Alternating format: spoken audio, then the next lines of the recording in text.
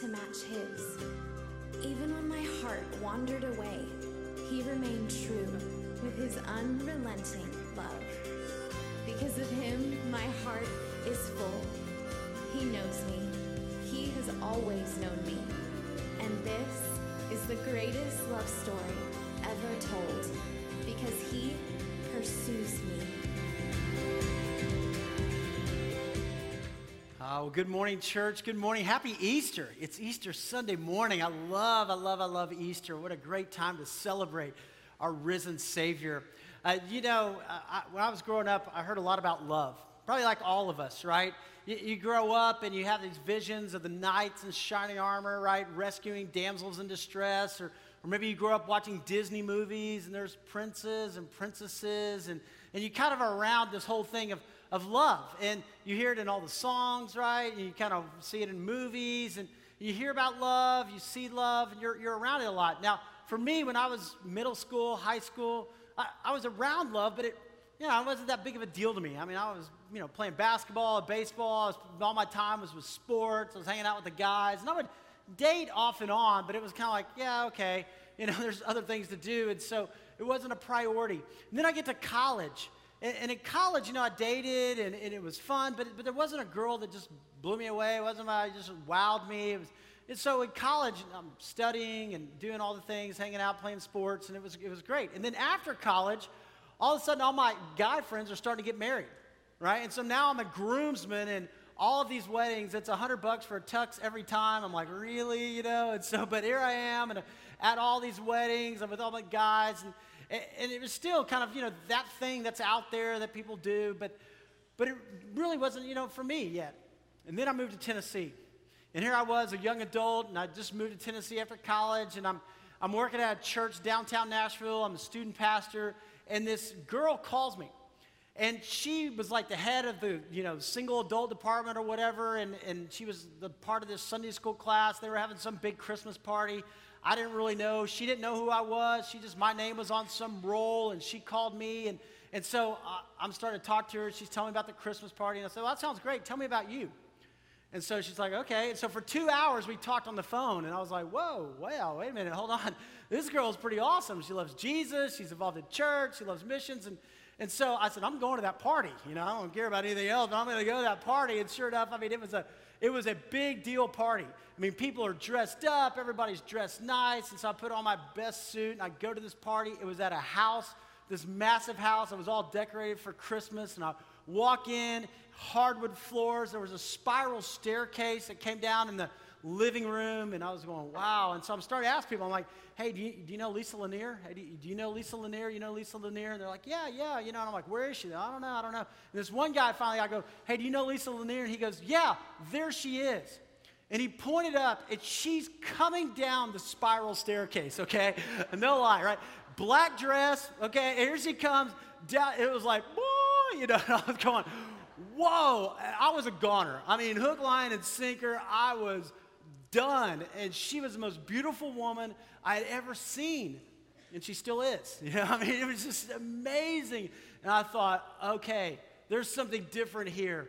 And I got to know her, and we spent time together, and we dated, and everything was different this time. And there I was one day standing at an altar, looking her in the eye and making a commitment of my life and saying, hey, there was something about hearing about love, but all of a sudden now this is personal. This is real. This is where I want to invest my life. Well, welcome back. We're in a great series called God's Pursuit of You. And it's incredible to think about that the God of the universe has been pursuing you. The God of the universe inviting you into a relationship with him through his son. Now, we started this series, we looked back at the very beginning of the Bible in Genesis. And in Genesis chapter 1, we saw where God created man. God created man for a relationship with him. In fact, if you've ever wondered, why was I created? What is my purpose?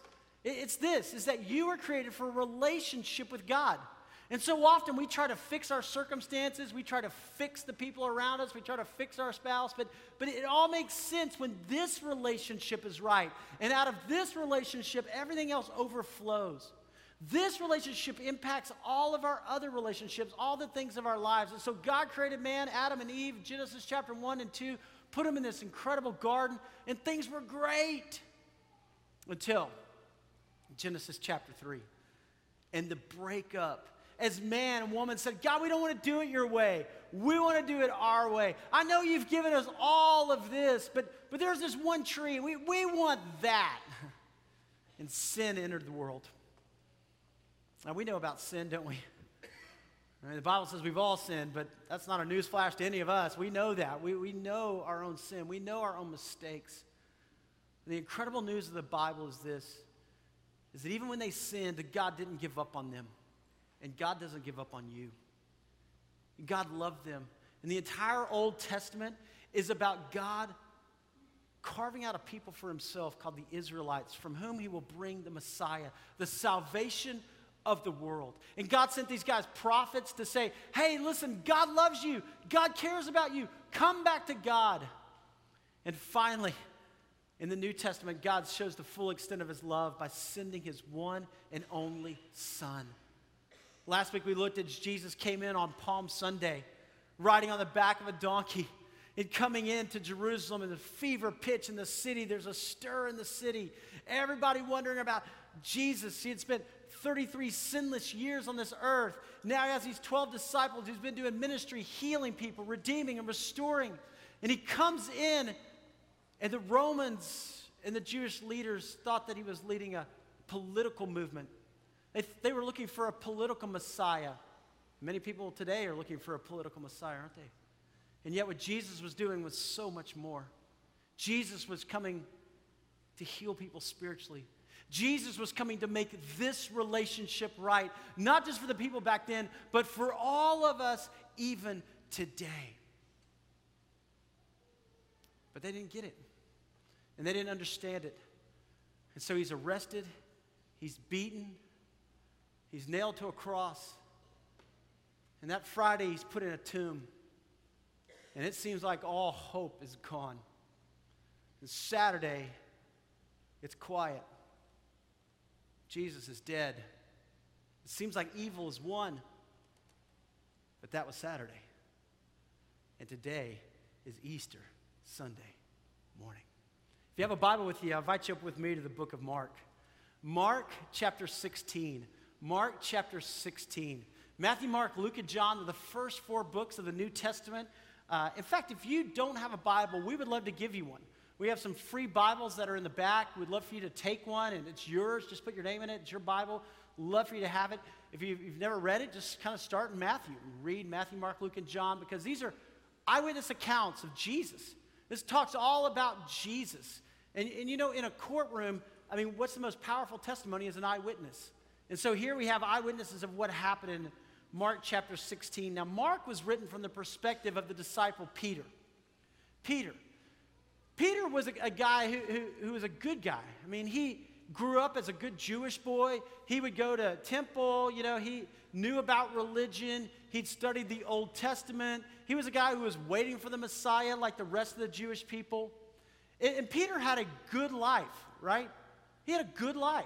I mean, he was married. He, had a fishing business. He was a business guy. He was made money. He was successful. He had this kind of good life. But yet, Peter knew there was something missing. And Peter started thinking about, is my life really just about being born and dealing with some scaly fish and then dying? Is that it? Doesn't there have to be more to life? Isn't there more? Isn't there something different? And one day, his brother Andrew says, hey, Peter, we heard this guy teach, and people are saying he's the Messiah. Why don't you come check him out? And Peter goes and listens to Jesus teach, and he's thinking, wow, this is different than the religion I grew up in. This is different. There's something more here. And so for 3 years, Peter followed Jesus around, and he learned a lot about God. But it was up here, it was knowledge. And then he saw as Jesus was arrested, he saw as Jesus was nailed to a cross, and he was scared. And instead of standing up for Jesus, he begins to deny Jesus. No, I didn't know him. No. Somebody else, did you know him? No, I didn't know him. No, that wasn't me. 3 times he denied Jesus. And then Jesus dies. And Peter's heartbroken, and Peter thinks, oh, that was my hope. What happened? What is life really about? And then everything changed. Mark chapter 16, look at verse 1. When the Sabbath was over, Mary Magdalene, Mary the mother of James, and Salome bought spices so that they might go to anoint Jesus' body. Now, I love how the women were so faithful. I mean, the women were with Jesus. They were committed. And they go because they couldn't on that Friday when Jesus was put in the tomb. And Saturday was Shabbat, the Sabbath. You couldn't be around a dead body. And so very early, verse 2, on the first day of the week, just after sunrise, they were on their way to the tomb. And they asked each other, who will roll the stone away from the entrance of the tomb? You see, the Romans and the Jewish leaders were the ones who killed Jesus because, right, they thought it was a political Messiah. They thought he was leading a rebellion, an uprising. And the Romans specialized in killing people. I mean, they were masters at it. And the Romans wanted to make sure that Jesus stayed there, right, that tomb. Because the Jewish leaders said, you know, he said something about coming back to life. He said something about conquering death. And so the Romans put a huge stone in front of the tomb, and then they marked it with the Roman seal, meaning if you move this stone, you will die. And they killed a lot of people. So nobody's touching that stone, right? And then they put guards around it. And so the women are going, oh, how are we going to move the stone? What's going to happen? And yet when they got there, but when they looked up, they saw the stone, which was very large, had been rolled away. And as they entered the tomb, they saw a young man dressed in a white robe sitting on the right side, and they were alarmed. Now, this was an angel. A lot of times we think about angels, and they're kind of puffy and fluffy, right? You know, they kind of have their wings, their little halo on them, and they're harmless, they're benign. They're just little angels. But the angels in the Bible are warriors, okay? We're talking spiritual warfare warriors. And so here's this guy dressed in white, and he says, don't be alarmed. Because I'm sure they're going, oh, wait a minute, what's going on here? And he said, you are looking for Jesus the Nazarene who was crucified. He has risen! Exclamation point. Now, don't you know this angel was so excited to deliver that line? I mean, like God picking out of all the angels is like, you get to be the one. He's like, yes. And he probably practiced 100 times, right? He has risen. You know, I mean, he's just like so pumped about that. He is not here. See the place where they laid him? But go tell his disciples and Peter, he is going ahead of you into Galilee. There you will see him just as he told you. Wow. There's more to the story. Jesus conquers death. Now, the Easter story, you probably all of us have known the Easter story, right? I mean, we've grown up around the Easter story. We've grown up going to church, many of us, or you've grown up going to church at Easter and Christmas. You've been around, you've heard the Easter story. But there's something different about hearing the Easter story and the Easter story becoming personal. There's something different about it being something you just kind of hear about, you know some of the facts, to you being involved in that story and Christ becoming real in your heart and your life. You see, all of us, kind of like Peter, we've got a good life, right? I mean, we do. I mean, just by virtue of living here in Franklin and Nashville and Brentwood and Spring Hill, we've got a good life. I mean, we are blessed. I mean, we've got, education, and we have the opportunity to study and to learn. We've got clothes to wear. Many times our hardest decision is, what am I going to wear, right? We have restaurants to eat at. We've got, houses and cars. We're blessed. All of us, we have a good life. And yet, as I talk to hundreds of people, here's what I've discovered. Behind the veil of the good life, there are some questions. There's some secrets. People go, then there has to be something more to life, right? There's got to be something more than just living a good life. It's not just for me to be born and to go through the motions and die. There's got to be something more to this. And there's three things that I've discovered that people are saying. Even in the midst of the good life, here's what people are saying. One, people feel worn out. Maybe that's you today. People feel like, man, I'm just like a hamster on a wheel. And I'm running, but I'm not getting anywhere. I'm not making progress. I feel exhausted. I feel worn out. The second thing I'm hearing from people is people say, I just feel overwhelmed. I feel overwhelmed. I feel like I've got this weight that I'm trying to hold up, and I'm trying to take care of kids and parents. I'm trying to take care of people at work. I'm trying to do all this, and I just can't add another thing to my schedule. I'm overwhelmed.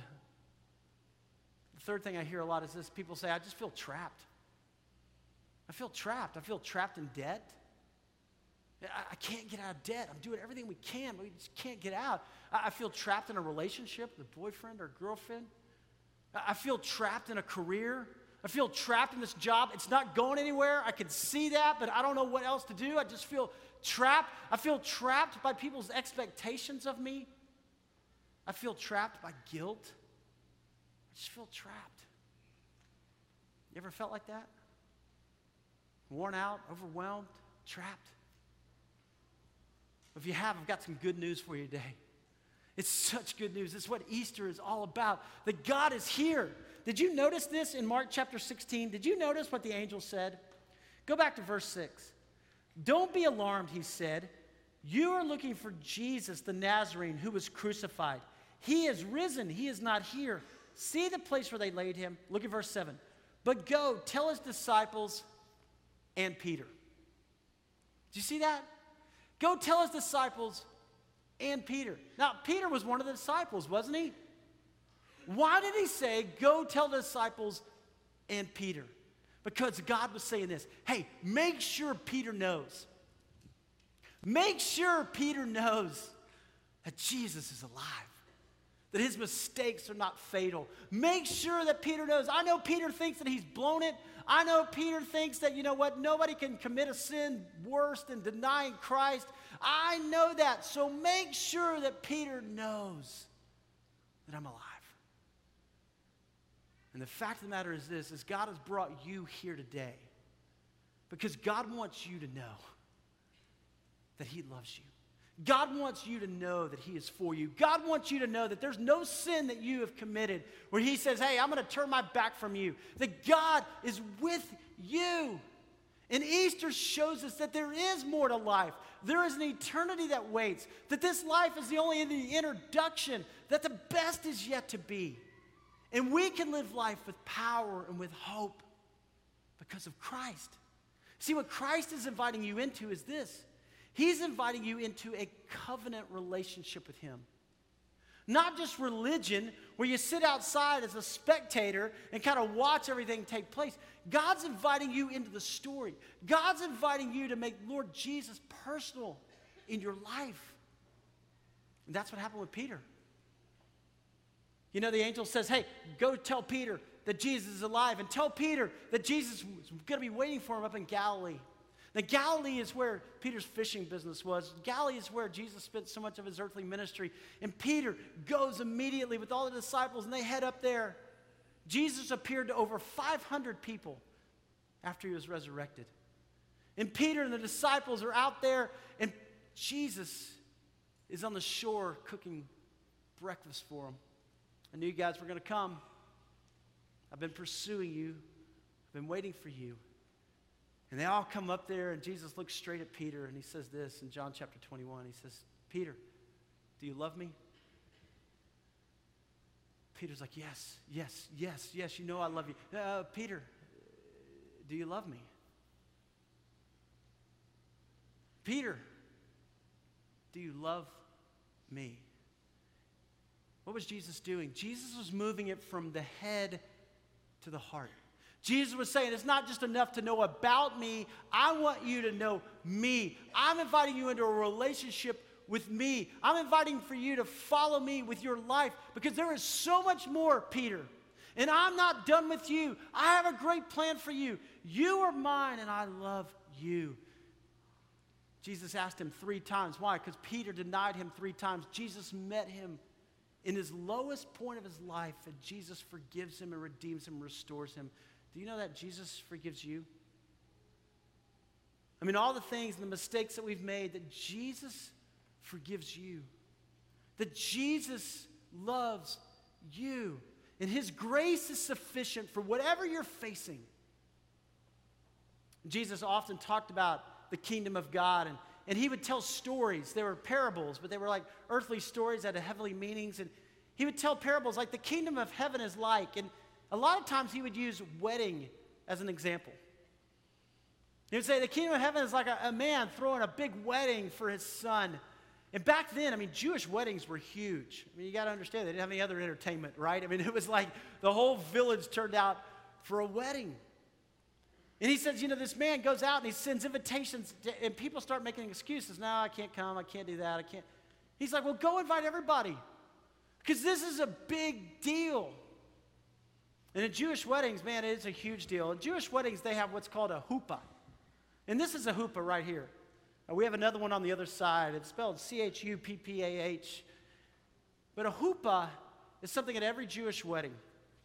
And you have the four corners here, and people would sit out here for the wedding. And then you have the attendants that are out here. But at a special moment during the ceremony, the couple is invited to come into the huppah. And into the huppah, this represents God's covering. It represents God's blessing. And they come into the huppah, and it's in here, under God's covering and blessing, that they make their commitment to one another. For better, for worse. For richer, for poorer. In sickness and in health, and forsaking all others. Till death do us part. And they share this commitment, this intimate moment, this holy moment here. They give each other a sign or a symbol of that outward commitment. For us, it's the wedding ring, right? The wedding ring is that outward sign. Hey, I'm taken. I've given my heart, I'm taken. I've made a commitment. It's the huppah. And Jesus talked about this a lot. Why? Because this is the kind of relationship he's inviting you into. He's not just inviting you to be a spectator and to sit out there and just go, yeah, it's great, it's good.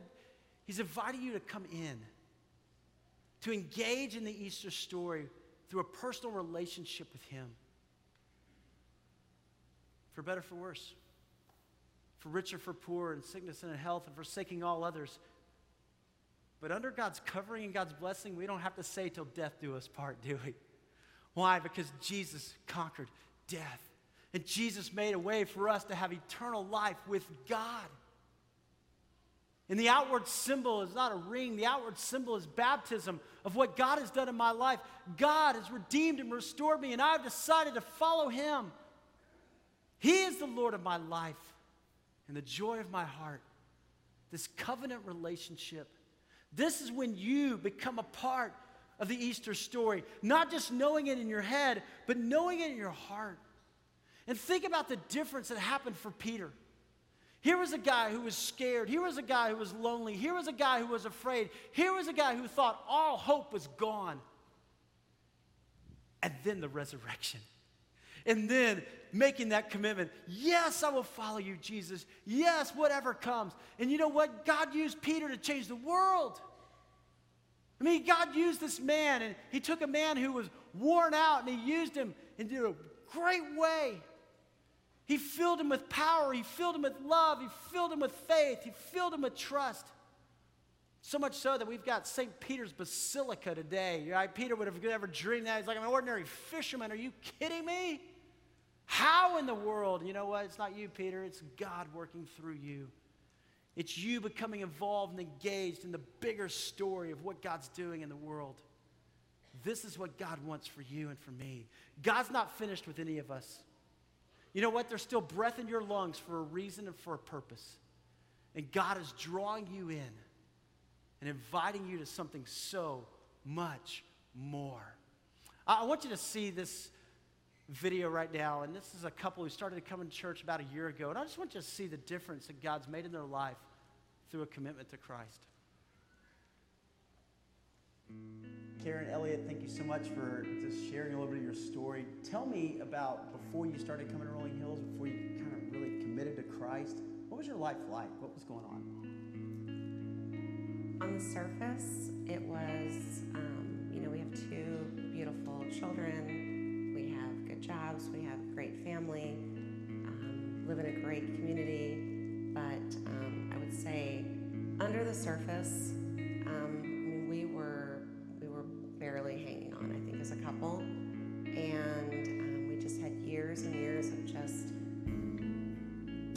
difficulties and stress that we had a lot of just anger and resentment. And it was really just hard to imagine us continuing, as a family. And, we talk to people and friends and family, and so many people tell you that you deserve to be happy, and it's you guys need to give up, and you just need to move on, and it's just not what we wanted to hear.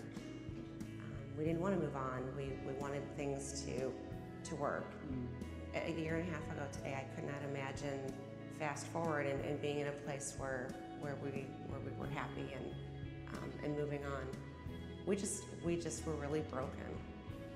So what was the turning point? What was the change? What happened? Well, Claudia was invited to come to Rolling Hills with a really sweet friend, and she did, and then she asked us to go as a family the next week, and we did, and we're in this church, and there's like this joyful worship, and it was different for us, and it was intimidating, and then the next week the kids just assumed we were going again. So there was no like asking if we're going to go in. It was okay, well we got to get to Rolling Hills at whatever time. And at that time, I know I just needed grace more than anything else in my life. I just felt like I needed grace. I felt like I wasn't a good mom or good wife, or wasn't really doing great at anything, and I just needed to feel that. But then learning through the sermons and just the consistency in the message that you have to give grace too. And giving grace means forgiving, and that just really kind of started to change how we, talked with each other, and with just situations outside of our family even. But then we were invited to, participate in the community group. We were beyond intimidated when we came to the door that first night. We just had absolutely no idea what to expect. Within hardly any time, we remember like leaving community group and just being like, we love these people. And looking back, we see all those, obvious signs that there's no doubt in my mind that God was with us, even at the worst times and the darkest times, that He was with us and was putting these people in these situations in our life to help us. I guess I'm the type of person where I need to, it's a slow process for me. Some Christians see the light and God is with them, and it wasn't like that for me. I'm not ashamed of saying that, because it's just the way I am. But over the last 18 months, it's been a slow process, but it's step by step. God is with me. I can feel it now. It's amazing.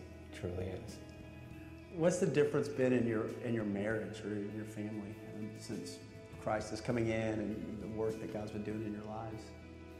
I think that the biggest change is that, we still have, we have teenage kids, and we have demanding jobs, and we have aging parents, and, all of those things that we had before. So nothing on the surface changed, but now we have, the resources and like the toolbox to deal with those things. And we have this community that supports us and holds us accountable, but loves us and loves our family.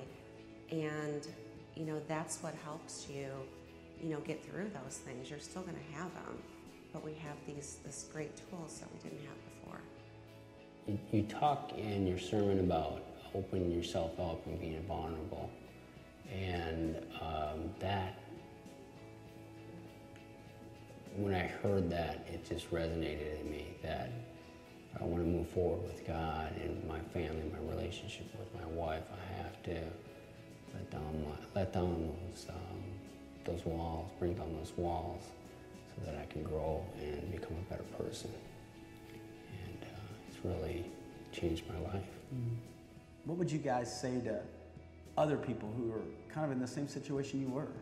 We had to be very vulnerable. We had to really do something different. We knew the way things were going, and if we had kept doing the same thing that we were doing, we have a pretty good idea of where we would have been. It was just so important to keep our family together, but we just didn't know how to do that. One thing I think you mentioned is if you're not moving forward, you're moving back with your marriage or with your relationship with God.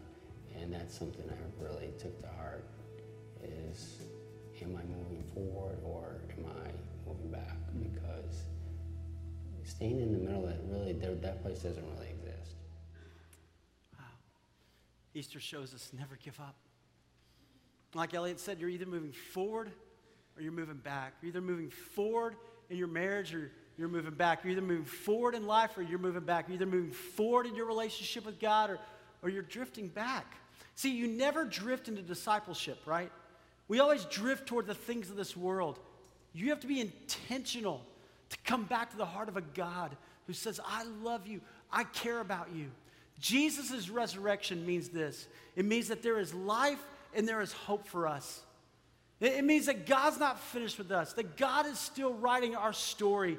God is for us. The Bible says, for it is by grace, you, personal, you have been saved. This is not of yourselves, right? It's a gift of God, not by works. It's not by what you do. It's by what he's done so that no one can boast. It's all about him. When when we sinned, we were dead in our sins and our transgressions.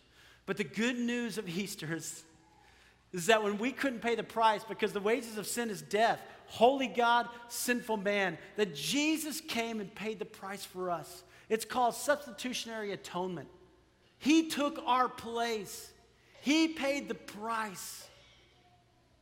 There's a remedy for all that we go through. You know, smallpox has killed more people than all the wars combined. But there is a remedy. But you have to take it. You have to receive it. And you have to live it. And baptism is that outward symbol of this commitment to Christ. And you join in a church and you walk arm in arm. And you say, we need the body of Christ to challenge, to hold me accountable, to encourage me, to help me become the man or the woman that God called and created me to be. God is doing something great. And God wants to do something great in you. And no matter what you're facing today, our God is greater. No matter what struggle you're facing, everybody's fighting a battle. Our God is greater. And if Jesus could beat death, the big bully on the block for which everybody was afraid, Jesus can stand up for whatever's going on in your life. He is stronger and he is greater. And he is drawing you to himself. And this is where life makes sense. This is the more of life that we all need and all desire. This is when Easter becomes personal. I want to ask you to do something. Inside your worship guide, there's a communication card. And I want to ask everybody to take that out right now. Just if you could pull this out. Hopefully you've had the chance to fill out the front. But on the back, this is for all of us. You know, Easter is a great time for us to kind of take a spiritual inventory of your life. So often we're busy in life, or we're running from event to event, or we're driving kids to all these different places, and we never stop and just say, how am I spiritually? And spiritually is the most important thing in your life, and yet we get busy with everything else. And so this morning on the back is just a place for a spiritual inventory. I want everybody to mark this. Where are you today? Would you just be honest? Like Karen and Elliot, just be vulnerable. Just be real. Maybe today you want to mark A. You know what? I'm accepting Christ. There is a new day dawning in my life, right? The Easter story is becoming personal. I'm stepping in. I'm stepping in for the glory of God. I'm stepping in because I want to be who God called and created me to be. I'm accepting Christ today. Maybe for you it's B. Maybe for you, you've seen baptisms and saying, that's me. I've kind of been scared. I've been over here. And yet God's called me to stand up and to make a commitment. To be bold. Maybe for you it's C. You know what? I am committed to Jesus as his disciple, and I'm living my life for him. And maybe you look today at your life and you just go, you know what? I'm in. I'm following Jesus for better, for worse, for richer, for poorer, in sickness and in health, because death will never do us part. I am committed. Praise God. Or maybe D. It's all right. Maybe D. I don't know. I don't know about Jesus and his claims. Every one of us is going to have to give an answer about what we believe about Jesus. And what do you believe? And if you don't know, it's okay, ask. Mark that. We would love to meet with you. We'd love to talk with you. We'd love to grab coffee, sit down, and just have a conversation. Maybe for you, you have a prayer request or a prayer need. Mark that on here. As a staff, we pray through every prayer request.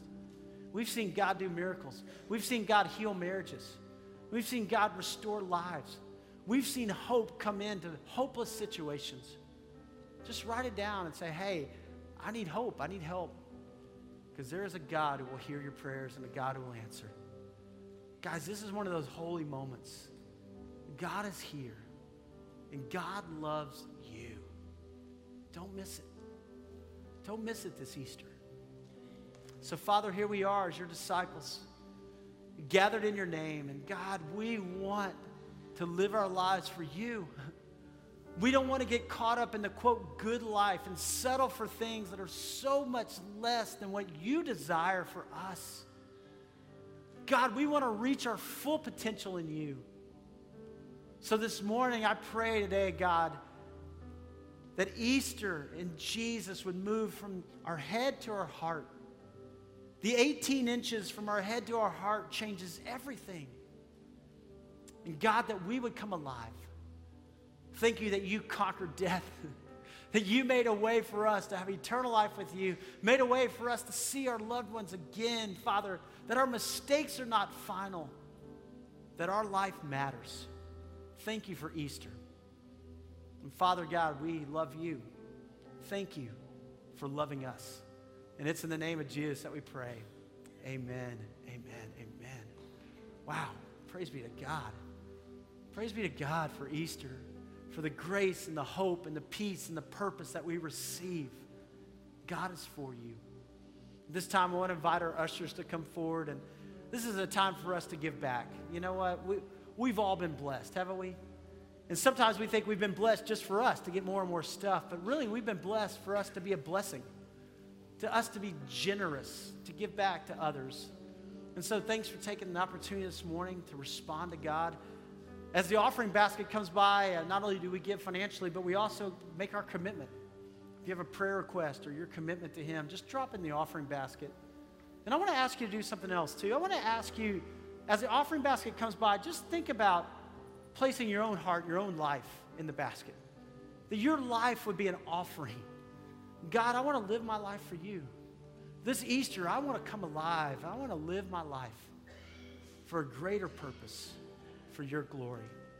So let me say a really short prayer, and then we'll have a chance to respond. God, thank you. Thank you for your presence today. Oh, God, we sense you. Thank you that you are for us. God, I do thank you that you've blessed us. God, you've given us so much, clothes and homes and cars and education and all the things. And I pray, God, that it wouldn't become about stuff for us. God, that we would get a bigger vision and we would be generous and we would share and we would love. So thank you for Jesus, and thank you for a chance to give back. And it's in the name of Jesus that we pray and we give. Amen, amen, amen. While you have a chance to respond to God, I want to encourage you to come back next week. Next week, we're going to have the conclusion of this series, God's Pursuit of You, and we're going to have a celebration. You know, just like with any wedding, there's a reception afterwards. We're going to have a big celebration next week and just rejoice in what God's doing in our lives individually and in what God's doing in our lives as a church. So watch this trailer right now. How great it is to be unconditionally loved, pursued. Every mountaintop, you were there. Every valley, you were with me. You remain the same, yesterday, today, and forever. Always by my side. Always pursuing me. Always giving me a purpose. Always with me. Today, I celebrate who you are and who I am in you. Today marks the beginning of my life with you. The celebration has just begun.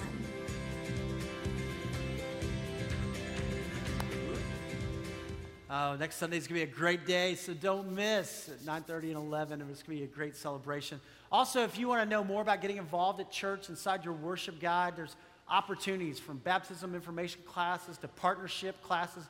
We call people who are members partners.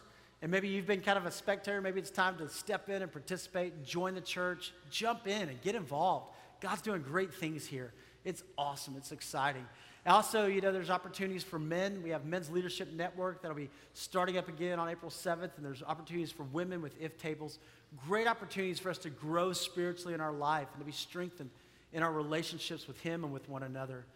This morning, as we close, in just a moment after the service, I'm going to be here. There'll be people on our staff, our pastoral care team. We'd love to talk with you, love to pray with you. Whatever's going on in your life, just know you're not alone. There's a God who is for you, and there's a church that wants to walk with you. Also, the hoopas are open if you want to come in and pray, maybe together as a couple, if you want to pray for your marriage, or if you want to pray together as a family. But this is a great time for us. Let's stand together, and as we stand, would you just turn to somebody and tell them Happy Easter? Give them a hug or just a handshake, a pat. Just tell them Happy Easter. It's Easter, church. Awesome. And now will you repeat? I'm going to say He is risen. Will you say He is risen indeed? You ready? He is risen. He is risen. He is risen. God, thank you that Christ is risen. Thank you for life and for hope and for help in this world. Thank you that Jesus conquered death and made a way for us to have eternal life with you. Thank you for Easter. And it's in the name of Jesus that we pray. And all God's people said, amen. Have a great Easter. God bless. Thanks for being here.